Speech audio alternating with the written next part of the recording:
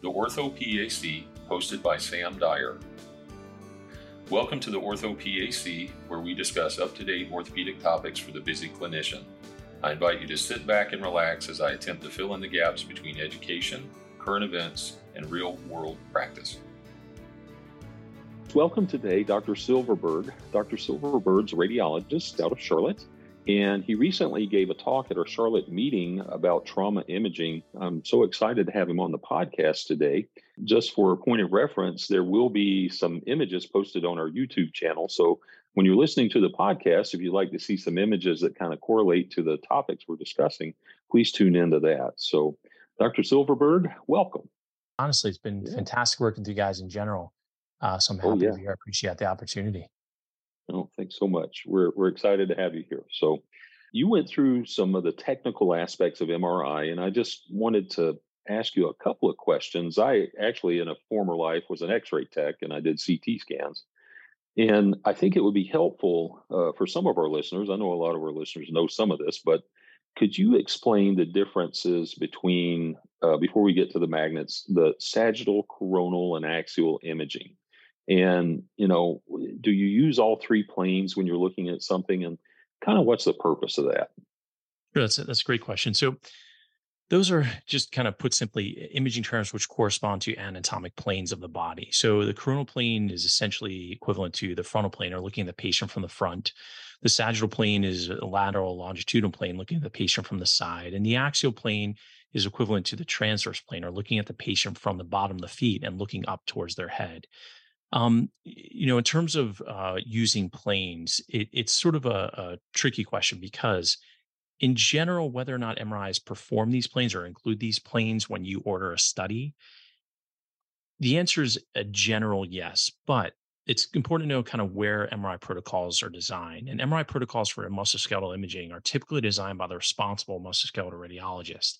There's no muscular radiologist, then a general radiologist may do it, or they may copy it from articles or copy those protocols from institutions. Most protocols in general have three planes. In my opinion, we should always have three planes in MRI MSK protocols.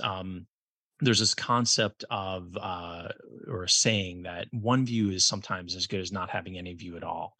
And the reason that's relevant is that, sometimes, patients move in MRI, or the images may be degraded in one plane. And if you're reliant on a single plane, sometimes, you might not be able to make the diagnosis if you're only comfortable with that one plane. So in general, it's really important to get comfortable with all three planes, and then to include all three planes in your analysis, because it'll just make you that better at not only picking up pathology, but making the correct diagnosis. So, locally, wherever you practice, it's really up to the radiologist at that institution or at that site. But in general, three planes are standard, and three planes should be utilized when you're going through a study yourself. Great. Thank you for that. That's so important that you understand that. And then as our listeners understand that, you can start talking about, the soft tissue contrast and image sequencing. And just like that, I segue into the next little bit. Can you please just tell us a little bit about the T1, T2 magnets and fat saturation, and just some of the technical stuff that would be helpful for people to know? Sure. So, when we look at MRI, we have to kind of suss out why we use MRI as the workhorse of musculoskeletal imaging. And the primary reason is in the ability of MRI to create soft tissue contrast. And what I mean by that is soft tissue contrast is the ability to tell two different substances apart when they're directly next to each other in an image. If you think of X-ray, when you look at the soft tissues on X-ray, you can kind of tell where muscle is. Sometimes you can't really tell where, subcutaneous fat starts and ends all the time, because they're similar in color. Bones stand out because they're a totally different color. So think of using black ink on white paper when we write something. The black ink stands out against white paper because the contrast difference is so great. If we used white ink on white paper, there would be no contrast to see the ink. Now replace the ink with tissues like fat, water, muscle, or proteinaceous material. If those individual tissue types are assigned a different color, we can tell them apart, and therefore we have great soft tissue contrast. And that's really what MRI does well. The way we do that is through sequences. The way we create soft tissue contrast is through sequences. And to simplify it, and I think for the purposes of just making diagnosis, it really there's no need to have a complex understanding of it. But we're able to create our own soft tissue contrast, the use of these sequences to diagnose things. And um, the most common sequences that we use are divided into two main categories: fluid sensitive and T1. Fluid sensitive has many subtypes and many names. You've probably heard of T2, stir, proton density. But for purposes of evaluating images, it's better to just talk about them as fluid sensitive and T1. Those two categories really simplify everything, and everything will fall into those two categories. Um, as I mentioned, there ways of creating contrast. So on a fluid sensitive sequence, just based on the name, we assign fluid the color of white, or sometimes we say bright. On T1, we assign fluid as a black color. So you can see already if when on one sequence fluid sensitive something is bright, and on the other sequence of T1 it's dark, we've created different contrasts already. And that can be helpful in certain scenarios depending on what we're looking for. If we're not looking for fluid, a T1 can be very helpful. If we are looking for fluid, a T2 or stir or any fluid sensitive sequence can be helpful. So kind of focusing on broad categories, it's also not important to know what every single substance looks like and what its contrast or what color assignment it has in a particular sequence. It really kind of boils down to four things in musculoskeletal imaging: fluid, which we talked about, is bright on fluid sensitive and it's dark on T1; fat, which is bright on both T1 and fluid sensitive, so it doesn't matter, you can just think fat is always bright; cortical bone, again, same on fluid sensitive or T1, it's dark on any sequence; and subacute blood products. And we'll talk about that, maybe a little bit later, but that subacute blood is bright on T1.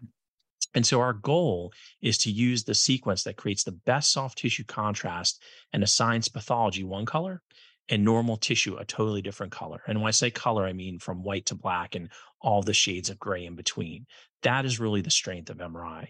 So kind of going back to the white ink on white paper analogy, if we can't see something, if pathology is assigned the same color as normal tissue in a given sequence, we won't see it. It will be occult because it'll be zero contrast. Tendons are a great example. So for example, tendons are dark on MRI regardless of the sequence. And again, I don't want to take too much time on this question, but I think this is great for just understanding MRI and also using it to diagnose things. Tendons are dark on MRI. Doesn't matter the sequence, T1 or fluid sensitive. But when tendons tear, there's hemorrhage and edema that dissects through the site of the tear in the tendon. Fluid is bright on a fluid sensitive sequence, and hemorrhage and edema contain a lot of fluid. So therefore, in a fluid sensitive sequence, the pathology in a tear will be bright. It's nice that the tendon in itself is dark on all sequences. So we get a bright pathologic finding of that fluid on a dark background of tendon. And we've created excellent soft tissue contrast to make that diagnosis. There is something important to mention, however, and that is fat saturation, which we kind of alluded to. So I mentioned that fat is bright on fluid sensitive and T1. So if you think about it, there are a lot of tendons that sit right next to subcutaneous fat or next to the intramedullary fat and bone when they're attached to bone. That bright T1 fat, or bright signal in fat on a T2 weighted sequence or on a fluid sensitive sequence can appear just like a tear in tendon. So if we can get rid of that bright signal in fat, then the tendon tear stands out. Again, if we have two bright things next to each other, we can't tell them apart. So we apply fat saturation to get rid of the signal, of the bright signal that fat gives us in images. So oftentimes fluid sensitive sequences are fat saturated, meaning we've taken out the signal, we've taken out the bright signal that fat is assigned, and we assign them dark. And that really helps to bring out things that might be living in that bright structure that will be also bright on a fluid sensitive sequence. So again, a tendon is our example. If a tendon is torn, it's typically bright on a fluid sensitive sequence. If it happens to be next to something that contains fat, we want to get rid of that brightness that fat presents so we can see that bright signal in the tendon tear better. A bone contusion is a similar example. If the medullary fat in bone is bright, if we get rid of it, we can see edema in bone, which is, again, edema being fluid, is also bright on a fluid sensitive sequence. So fat saturation is just yet another technique we have to improve our soft tissue contrast. Again, not to bog people down, but really when you look at MRI, the key is to think, what sequence am I looking at, and what is bright on this sequence? What is dark on this sequence? And then you can sort of understand what pathology looks like and what normal looks like. And I think that's the thing to focus on, with those categories really being the most common: fluid, fat, blood, and what normal structures look like tendons being dark. Got it. I mean, that's a great explanation for everybody. I hope everybody listens to this entire thing, but that provides so much clarity. One question: what does a meniscus look like? I mean, how can you see a meniscus tear? Sure. So we're lucky in that tendons, fibrocartilage, and ligaments, fibrocartilage being menisci and labra, are dark on all sequences. So it's nice because the normal state, a normal meniscus, is going to be dark. Now, do we use fluid sensitive or we use T1? That's a little bit complex, but to simplify it, you really don't want to use a T1 to diagnose fibrocartilage pathology. The reason being is that they're sensitive, but they're actually too sensitive, meaning that we would overcall pathology more than we'd be right. We would get so many false positives using a T1 to diagnose fibrocartilage or tendon or ligament pathology that we really ought not to use them. Fluid sensitive is the workhorse for really pathologic imaging. And that's honestly why, or also why the fluid sensitive sequences are sometimes called the pathology sequences, because most fluid states are associated with hemorrhage or fluid or edema. So if all of those things are composed of some fluid, substrate, it's really going to show up best in a fluid sensitive sequence. So in terms of menisci, when we're evaluating them on a fluid sensitive sequence, we're looking for bright signal in that normal dark background. And that bright signal, again, typically being a tear, if we have a meniscal tissue and a tear occurs, well, the tear occurs in a joint, and a joint has joint fluid. That fluid often will extend into the tear itself or dissect into the tear, and that's why we see that bright signal within a tear.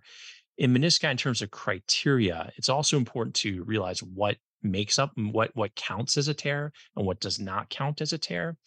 When we look at an image, say going back to our planes, our sagittal plane to evaluate a meniscus, if we see signal in the meniscus that touches an articular surface, it could be the superior part of the meniscus or the inferior part of the meniscus, on a single image, that actually has a low sensitivity and specificity for a tear. It's around 30%, I believe, in the lateral meniscus, and it's slightly higher in the medial meniscus.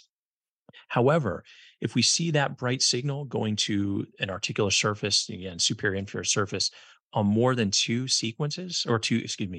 images, that has a very high sensitivity and specificity.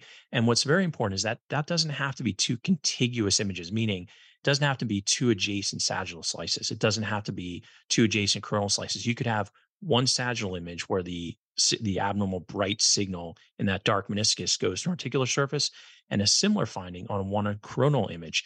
That constitutes as two images, to get our high sensitivity and specificities for a meniscus. So to answer your question, a meniscus should be dark in all sequences. We want to use a fluid sensitive sequence to diagnose a tear, and a tear will be bright on that fluid sensitive sequence, reaching the articular surface on more than one image.